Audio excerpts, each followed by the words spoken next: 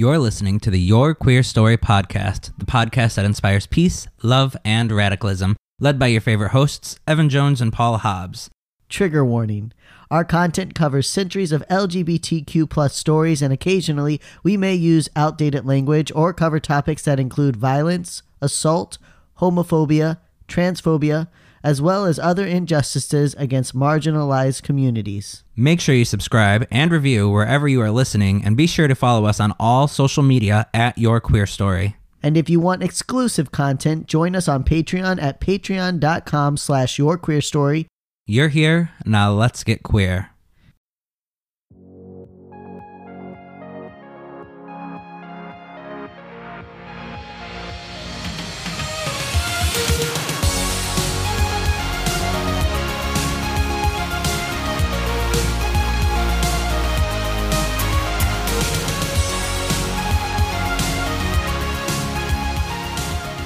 Hello and welcome to the Your Queer Story podcast. We're your favorite hosts, Paul Hobbs and Evan Jones. And this is the podcast that inspires peace, love, and radicalism. And I love that you still roll your eyes when I say it. I will always roll my eyes. The day you stop rolling your eyes is the day I stop saying it. That's not true. I don't fucking believe it. No, because I just won't look at you and I'll be like, yeah, you still roll your eyes. Yeah. Exactly. That's what I mean. Paul and I have been hanging out since noon today. It's almost 4:30. And 4 hours with this bitch is tiring, let me tell you. Whatever. That's not true. I am a light of your life. A light in your life? A light in my life. I would say out of all the lights, you're like the half most bright, but that's a good spot to be. The half most bright? I don't even know what that means. You know, like, that's just dim. The fuck? Jesus. Go ahead. No, I don't know. I don't have any segue. I was hoping you could pick it up and run with it. Nope, couldn't pick it up. Couldn't run with it. But yeah, so I have a little news, which I did announce on social media, but I'll say it here. Oh my God, Stewie is whining and scratching at this door. Stewie, you're not getting in here. I'll see me fix it. My announcement, I did find a job. About fucking time. I thought Samantha was going to kill you, honestly. Oh, really? No, I was working. I was doing a lot of temp work, but she was getting a little annoyed. Not that I couldn't. She was just really hopeful for me. Yeah. Anyways, but yes, I'll be an LGBTQ advocate for a sexual violence and domestic violence shelter. I'm not going to say who I work for, because what I say on this podcast does not represent them, and I like to keep it that way, so I don't publish who I work for, but I am very happy about my position. Yes, you got a great position, and all the applause from the audience, you don't hear them, but they're there. Everyone listening's cheering for you. I don't know why you couldn't have thrown in a sound effect for me. You won't, because you're too lazy. Because when he's editing these episodes, he's also like playing a game. That's true. Listening to something. He's doing literally 13 things while he does. Or I'm working on our website. I do a lot of stuff. You do. He does a lot of stuff, but he can't just sit and do one thing. No, ever. I have like 8 side hustles, and everyone. Listen, between all my side hustles, I probably clock 80 hours a week, including my day job. So. Well, see, that's the whole thing. That's why I had to get out of retail, because I was like, I have side hustles as well, and I need to be able to, I need to be able to have time for those, or I need to have something that joins them together. So now my entire life is queer based. That's all I am. I'm just You're gonna get queered out. You think so? I don't know. think it's possible. When I was going to the gay bars, I was like, I can't be around gay people as much. This is too much. David was talking about living somewhere where it's like mostly gay people, and I was like, I don't think I can be surrounded by gay people that often.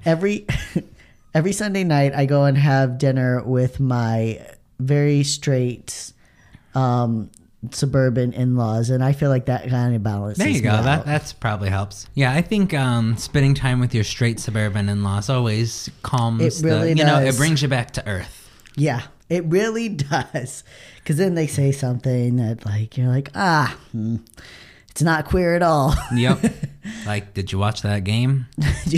Exactly. The Sox game or the Patriots game is on at all times in that house. Like, I've never gone over where there wasn't some kind of baseball game or football game or the news. The news is playing constantly. The news. And at my work, they did this the Super Bowl squares, where they draw out squares on a piece of paper, and then you get to buy a square, and based on like the arrangement of numbers, you can win or lose based on like the score. I think you're like talking about like a kitty, like the gambling.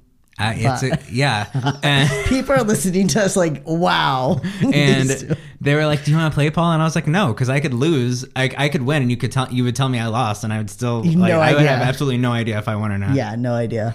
I love that my father-in-law still gets his news from the news. Like it'll be like when Kobe Bryant died, rest his soul, but like he didn't get it until the 6 o'clock news. And he's like, whoa, did you see what happened to Kobe? We're like, yep, we knew. Twitter already knew. Everyone already knew. Mm-hmm. By the way, you should check out our website at yourqueerstory.com. Yeah. A weird segue, but here we are. This is nothing to do with Kobe Bryant or the news, but go ahead, yes. I've been working a lot on it. I've updated our menu, rearranged some things, and over the next couple of months, we are going to be working on publishing every single script from every episode with images, with details, with highlights. So you'll be able to use our website as an educational resource. Right, exactly. So rather than... a lot of our scripts are published right now, but some of them don't have images, and, anything pre-episode like 50 doesn't. It just has basically like a small paragraph. So we're going to work on building up our website to be a kind of queer encyclopedia that you have free unlimited access to. There's no advertisements. It's all free, and it's just for queer education. Yeah, and if you want a great example, and you like all of this goes to Paul, because you can go check out the Daughters of Bilitis script. So you have to go to Your Queer Story, the actual website, but you can look at the script there, and like it's beautiful. Like just the way he's laid it out and made it so accessible. All the like our sources and references that you can also go in to do more research yourself. And several of the episodes, the posts are like that. But like he said, we're working on getting all our scripts up there. And at the bottom, he also has like links to tell you other people, or like you can go into our menu bar and you can go to episodes and you can search, queer people of color, queer religion, queer true crime. Like you can break it down and really look at things. Yep. And make sure wherever you're listening, you drop us a subscribe, a like. I don't know if podcast apps have likes or not, but and leave us a review. If you listen on Spotify doesn't have reviews. You could review us on Stitcher or iTunes, and that would really help us a lot, because the more reviews a podcast have, the more likely people are to see it and give it a listen. If you see something with 2 reviews or 30 reviews or 300 reviews, which one are you more likely to listen to? Yeah, so reviews are good, sharing it is good, and then also, going to our Patreon, there's a lot of content on there. It's really taken off. I've got a lot of Coffee with Evan. By the time this drops, we're going to have our second Behind the Queens material. Yep. Our first episode, we talked about our first dates, best and worst. This episode, we kind of talked about how Evan and I became best friends and told a very untimely order of events that have happened to us in our lives, and just kind of things that led us to become closer friends and build our relationship over time. Yeah, so again, like I said, $3 a month or more, you get access to that material. We've got postcards on their way, so we can send it out to what level? It's $9 a month or more. Yeah, $9 a month. You get a postcard from us. We've already got them ordered, and then we'll be sending them out to anybody who does $9 a month or more. So we are making sure that we put out regular content for you, only for Patreon. Our podcast is always going to be free and accessible wherever you list. But if you want extra behind the scenes, one-on-one, close, in-depth and behind the scenes in Evan and I's wow. Blah, blah, blah, blah. That was like 18 different sentences combined into one. If you want behind the scenes look into Evan and I's life, and you want like a closer connection with us, you're going to get that on Patreon. Exactly. Yeah. So, and like we said, everything goes to funding the podcast and the Your Queer Story mentorship program. We don't earn any money off of it. Not that it would be wrong, but like we don't. Right. That's just not what we do. Maybe one day we can do this full time, but until then we are putting everything into the podcast. Exactly. And special shout out to Scream Queens. Yes. They recently gave us a shout out and inducted us into the Scream Queens Hall of Fame. I took the tiara, so Evan doesn't have one, but wow. Even though it looks so much better on my head. I don't think so, but yeah, so thanks for that. Give them a listen if you're into horror, and if you're especially into horror hosted by a gay man or a queer man, however he identifies. Yeah. It's a lot of fun. Yeah. I think it's called Horror. It's like Scream Queens with the Z, Horror So Gay, or Horror That's Gay. Yeah, there will be a link to the podcast on this script. Yeah. So anyways, but now we also need to, next week, the February 17th through 23rd is Aromantic Spectrum Awareness Week. Mm-hmm. And we want to make sure that we recognize all of our arrows out there. And if you are Black and identify as aromantic or asexual, then we hope you are really enjoying this week during Black History Month. Celebrating both your history and your orientation recognizes the beautiful makeup of a person's identity. So in today's minisode, we want to discuss what it means to be aromantic and how we can be an ally to the ace and arrows in our community. Now, you probably already noticed we are hinting at asexuality as we celebrate aromantics. What is the difference and how can they be tied together? How kind of you to ask, because you were so curious. In our Florence Nightingale episode, we discussed asexuality in depth. Though Evan did call it asexuality. I didn't hear you correcting me, bitch. For the first half of the episode, we have grown and learned a lot since then. In this episode, we will do our best to focus as much attention as we can on the aromantics. However, there is not a lot of information out there surrounding aromantic history and theory. Most of what one will find when searching has to do with asexuality. Yeah. Really hard to just find stuff, and we'll talk about that. So this is due to the fact that asexuality was the original single classification made when researchers began to study so-called abnormal sexual attractions. As such, it became an umbrella term that is still used by many in the ace community, and ace is the nickname for asexuals. Over time, a more thorough chart of sexual and romantic attractions was formed, breaking down into four main categories: romantic sexuals, romantic asexuals, aromantic sexuals, and aromantic asexuals. Each name is pretty self-explanatory once you know the definitions of aromantic and asexual, but we will go through each category in order to further explain. So again, there's like nothing just for aromantic, so I'm not trying to like pivot away from them.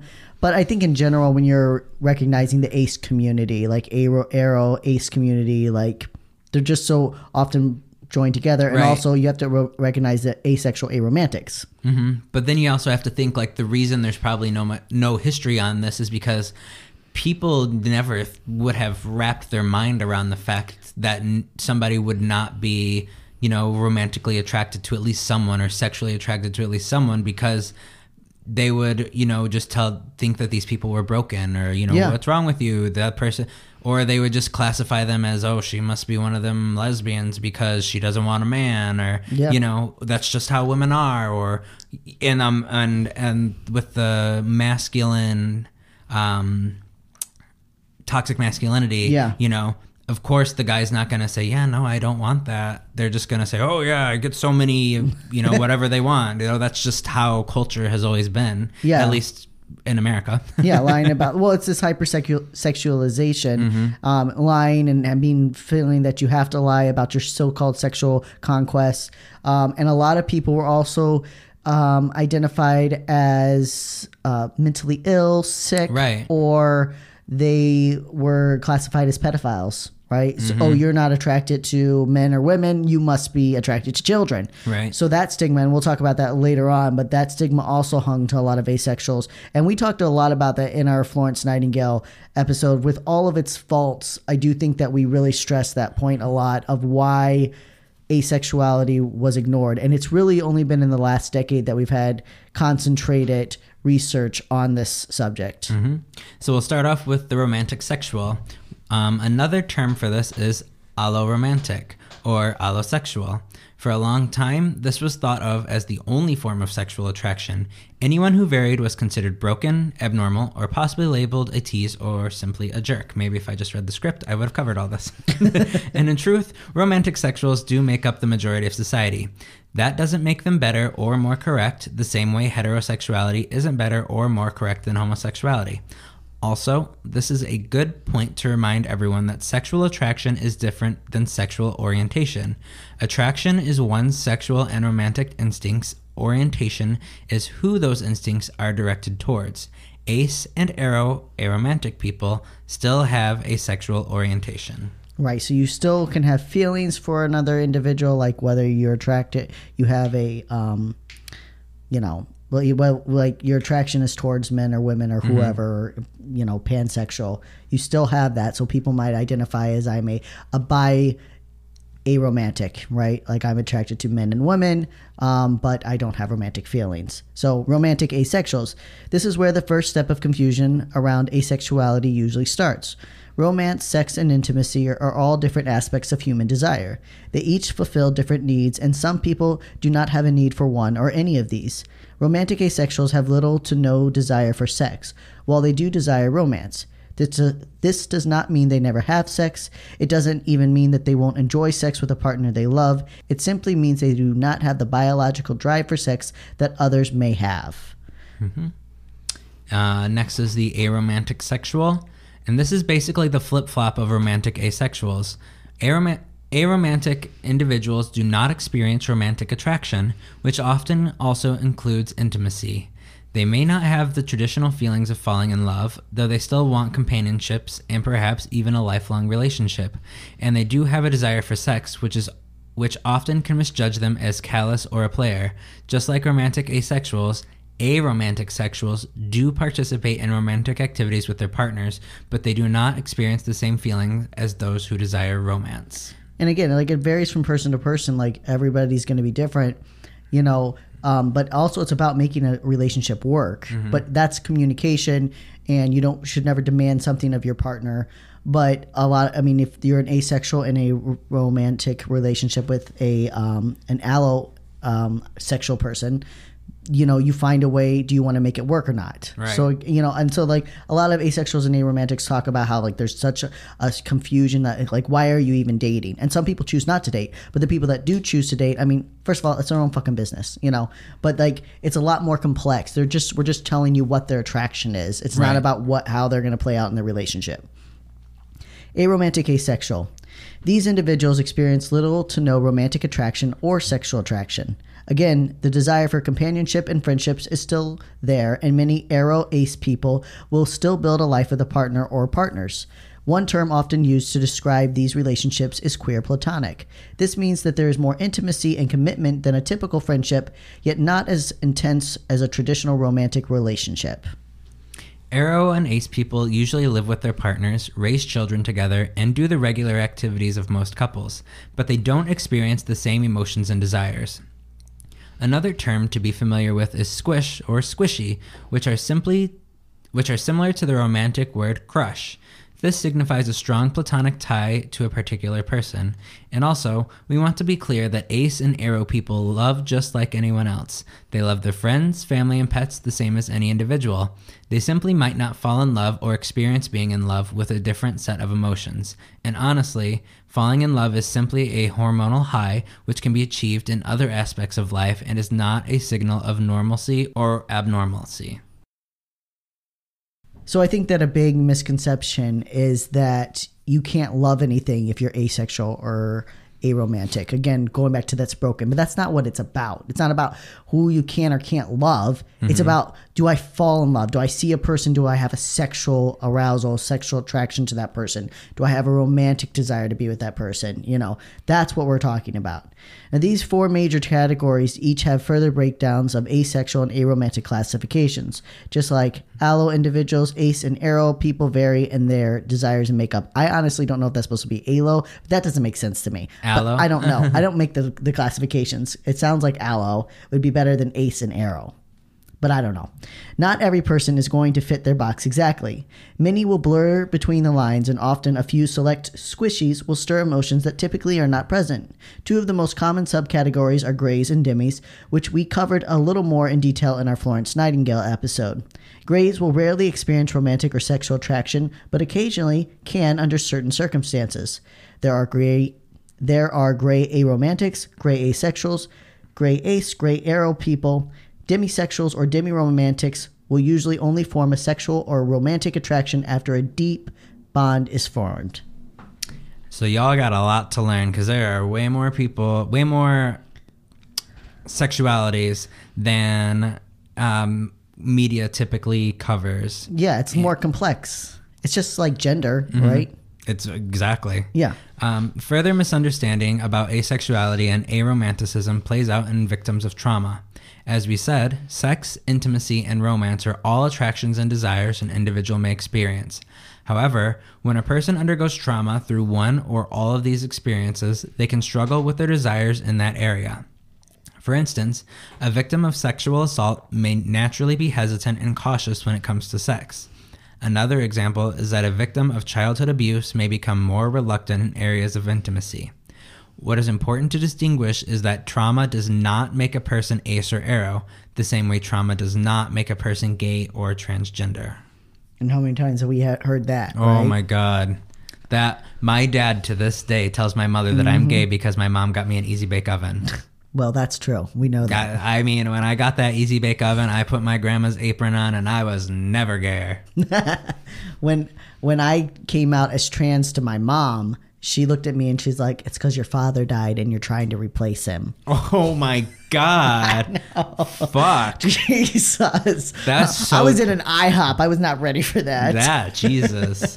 So, yeah, it's that same thing. But that's the same thing. So, like, a lot of times these do get confused and it can be really hard, which we'll talk about in a second. But, like, I struggle a lot with intimacy, but I'm not asexual. I'm not aromantic. Right. I love romance. I very much enjoy sex. I'm a very sexual person. So intimacy can really get confusing if you have trauma. That's why you should go to therapy. Consequently, ace and aro people who have experienced trauma may have a harder time identifying their sexual identity.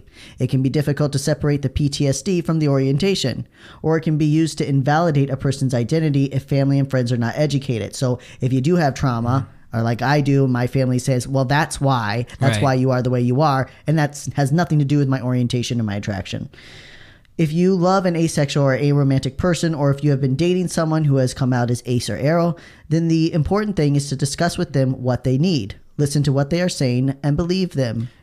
Real quick, I'm going to interrupt you because the most frustrating thing is when I hear people saying like they're aromantic or this or that, and then I hear people in the queer community go, oh my God, there's no such thing. Yeah, what the fuck? Why do we have to adjust to all this? Blah, blah. And they just like, oh my God, these are real people with real emotions, with real identities. Let them be themselves. It doesn't bother you. Yeah. What is it fucking to you? Yeah, I literally had this conversation earlier this week with a trans woman, a binary trans woman, who was arguing because one of her friends came out as non-binary, and she's going on and on about like, well, I just can't understand how, and she keeps referring to her friend in binary terms. I can't understand, but I'm not going to use the binary term. She's like, I can't understand how they want me to refer to them. And I keep telling them, you dress too feminine. That's why people can't refer to you by non-binary, as if you have to fit this certain look to be non-binary. What are you supposed to dress like if you're non-binary? And gray, like just a solid gray. It's a pillow sheet with a hole cut in it, just straight gray. That's all right. The way down. Exactly. You have to shave your head, wear a dress, and wear combat boots. And that's the only non-binary look that we accept. Now you're calling out Dana. Hey Dana, I love you. It really is. Anyways, my point is that but I'm sitting there with her and I'm like, and I keep saying to her, I'm like, but people said the same thing to you. Like people were like, you don't look like a woman. I shouldn't have to call you a woman. And she couldn't get it. She's like, no, but I'm just telling my friend that they dress too feminine. And I'm like, but people said the same thing to you. But we can't get it. Like, again, you have to be able to grow and evolve in your understanding. If you're not ready for the next thing, you can't keep up. Mm-hmm.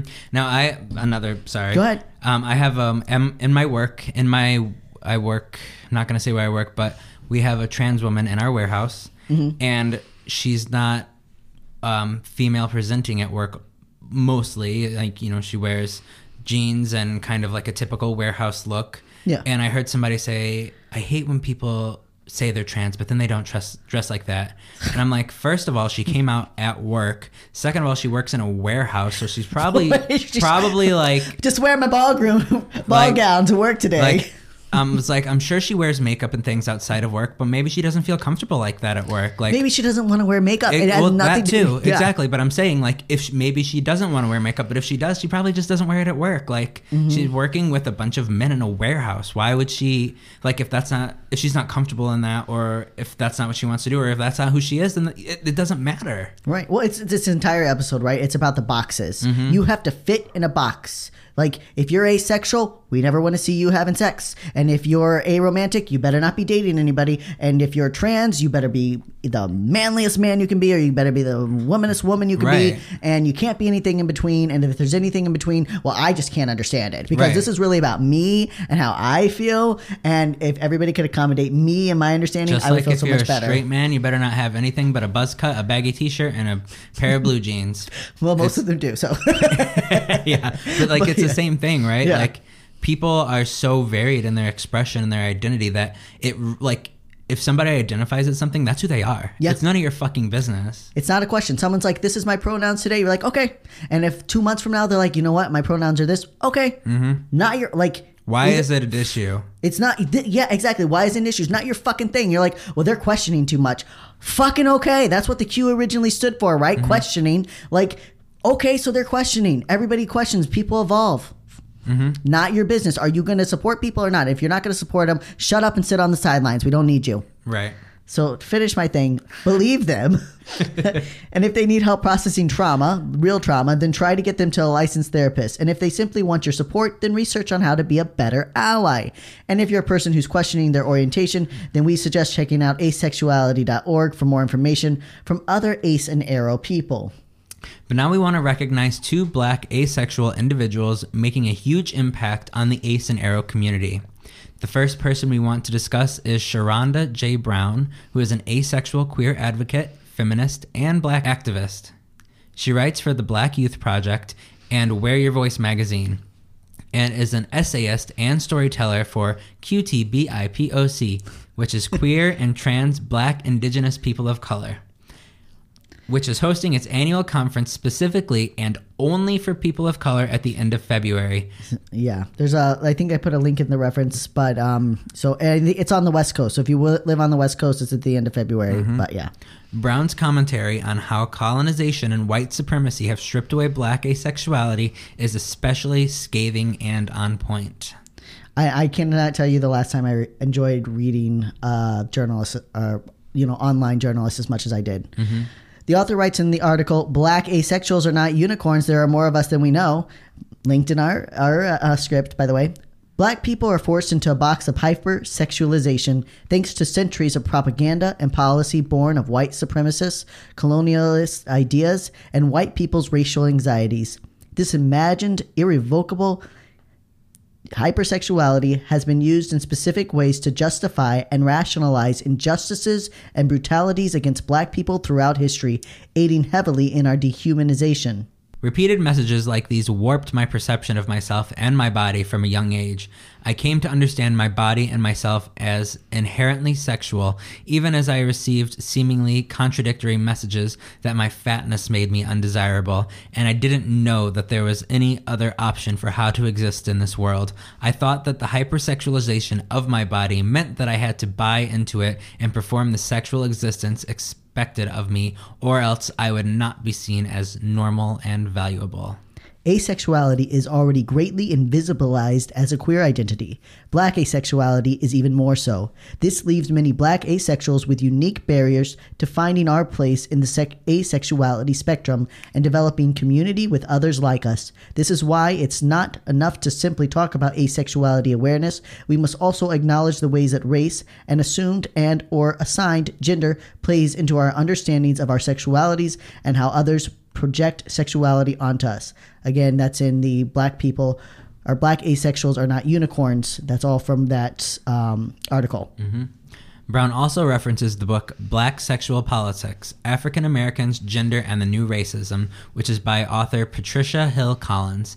Both Black authors write extensively on how white society has so deeply sexualized the African American community. This is obvious in our history when we see black people used as sexual slaves, as often as they were used as field hands and domestic servants.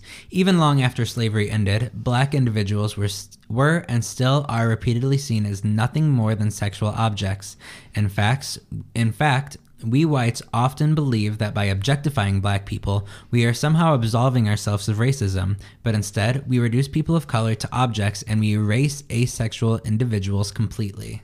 Yeah, I think there's a lot of this like imbalance of like, oh, but I think that I don't know, fucking Jamie Foxx is hot, right? They'll be like, oh, he's so hot. Idris Elba, like, oh my God, he's a god. Yes, he's an incredibly attractive man. But then, like, do you know anything else about him? Do you follow him online? Is that the only thing that we can do is be like, oh wow, black people are beautiful. And like that somehow we're not racist because we said this person was beautiful. Like, I literally think that some people think that they can't be racist if they find a black person attractive. Oh, probably. I would not be surprised. Well, they all have that one black friend, right? Exactly. Nothing makes me angrier. No, I was actually in an argument this week about that where a guy was like, he was defending Rush Limbaugh and he's like, Rush Limbaugh's not racist. He couldn't be racist. He has a black producer. I was like, oh, wow. If he's got a black producer, then I guess that all the things that he said that were racist don't count. Right. No, it doesn't matter. That's like when people use the N-word and they're like, oh, I have a black friend. I'm like, that doesn't... Oh. You're still fucking racist. Yep. Brown continues in her article, How the Colonial History of Hypersexualization Obscures the Possibility of Black Asexuality. Stereotypes about black women are largely defined in one way or another, by and through our presumed sexual expression and practice. As a result, we are more readily sexually objectified and fetishized than our white counterparts. The Jezebel is always sexually available, and that is evidence of her loose morals. The matriarch uses her sexuality to masculate, control, and alienate men. As such, she is perpetually single and therefore of very little value. She is seen as the source of all the black community's problems, and the absence of black fathers is always blamed on her. The welfare queen is not only a sexually irresponsible breeder of bastard children, but she is also a leech and a drain on society, so much so that government policy has been enacted because of her laziness, greed, and sexual habits.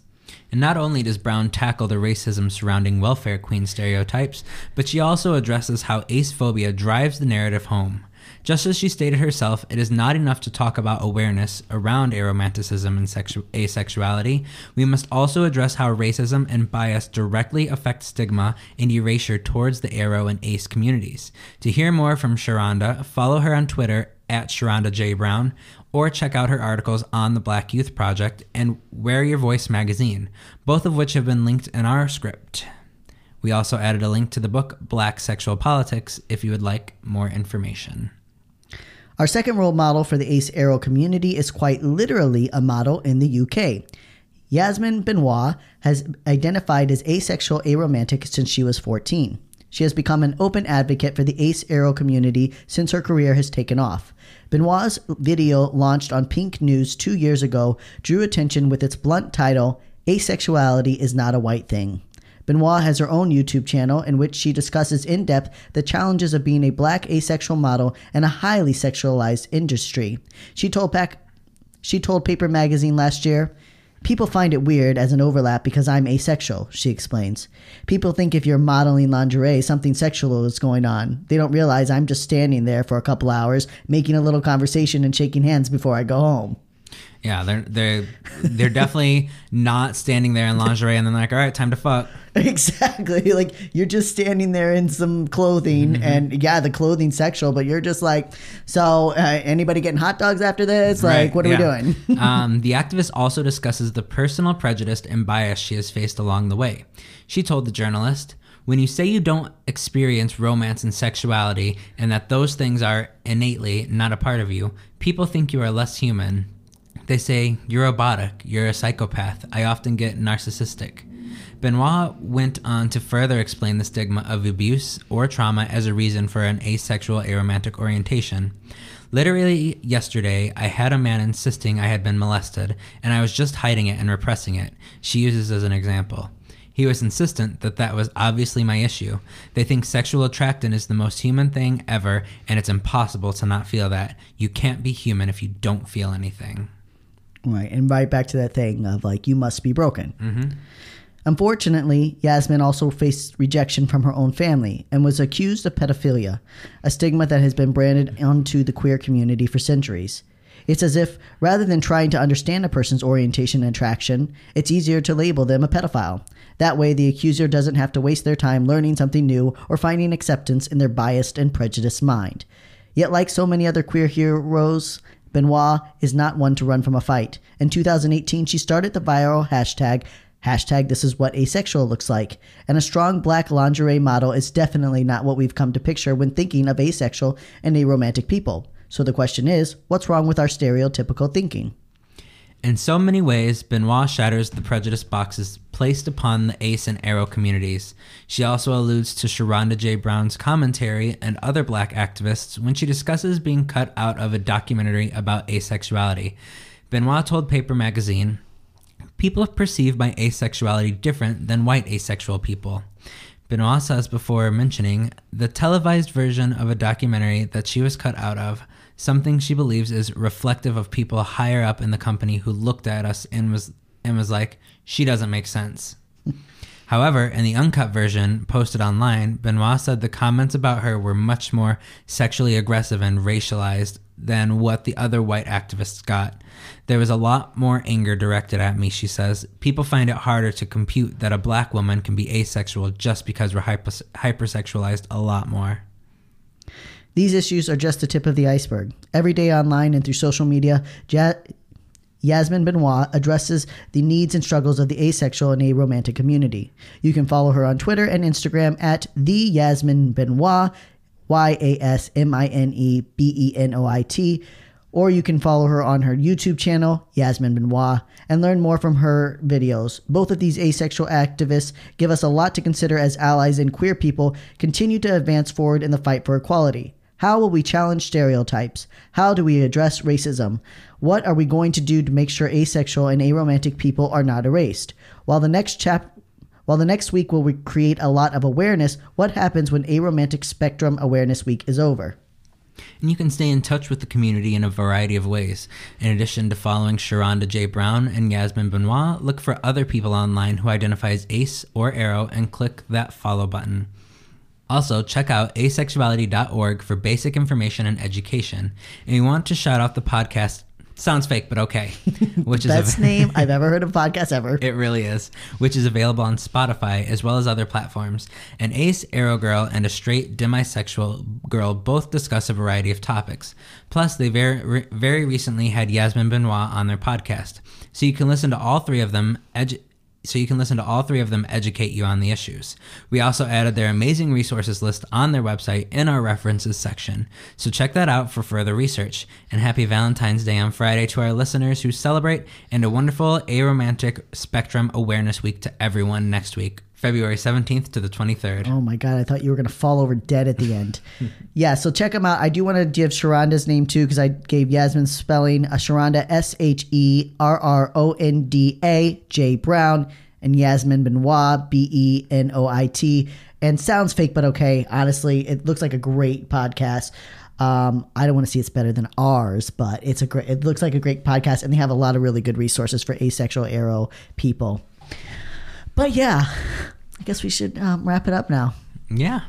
Have any closing thoughts? I don't think so. Like we said, happy Valentine's Day. That's my wife's birthday, so I am locked in to that holiday. That there's no moving out of that one for me. So stay queer. Don't get a lobotomy. We love you, our little allied hookers. And a little succulent sapphists. And resist the oppressors, our proud homocrats. Have yourself a sodomy circus, or don't. If that's not your thing. Do whatever you want. Bye. Bye. Thanks for listening. Remember to subscribe and review wherever you are listening, and follow us on social media at Your Queer Story. Like what you heard? Want to share your story? Send us a voice message to add to the podcast from the Anchor app or at anchor.fm/yourqueerstory. And if you would like to support the work we do or get exclusive content, check us out on patreon.com/yourqueerstory. See you next week. Bye.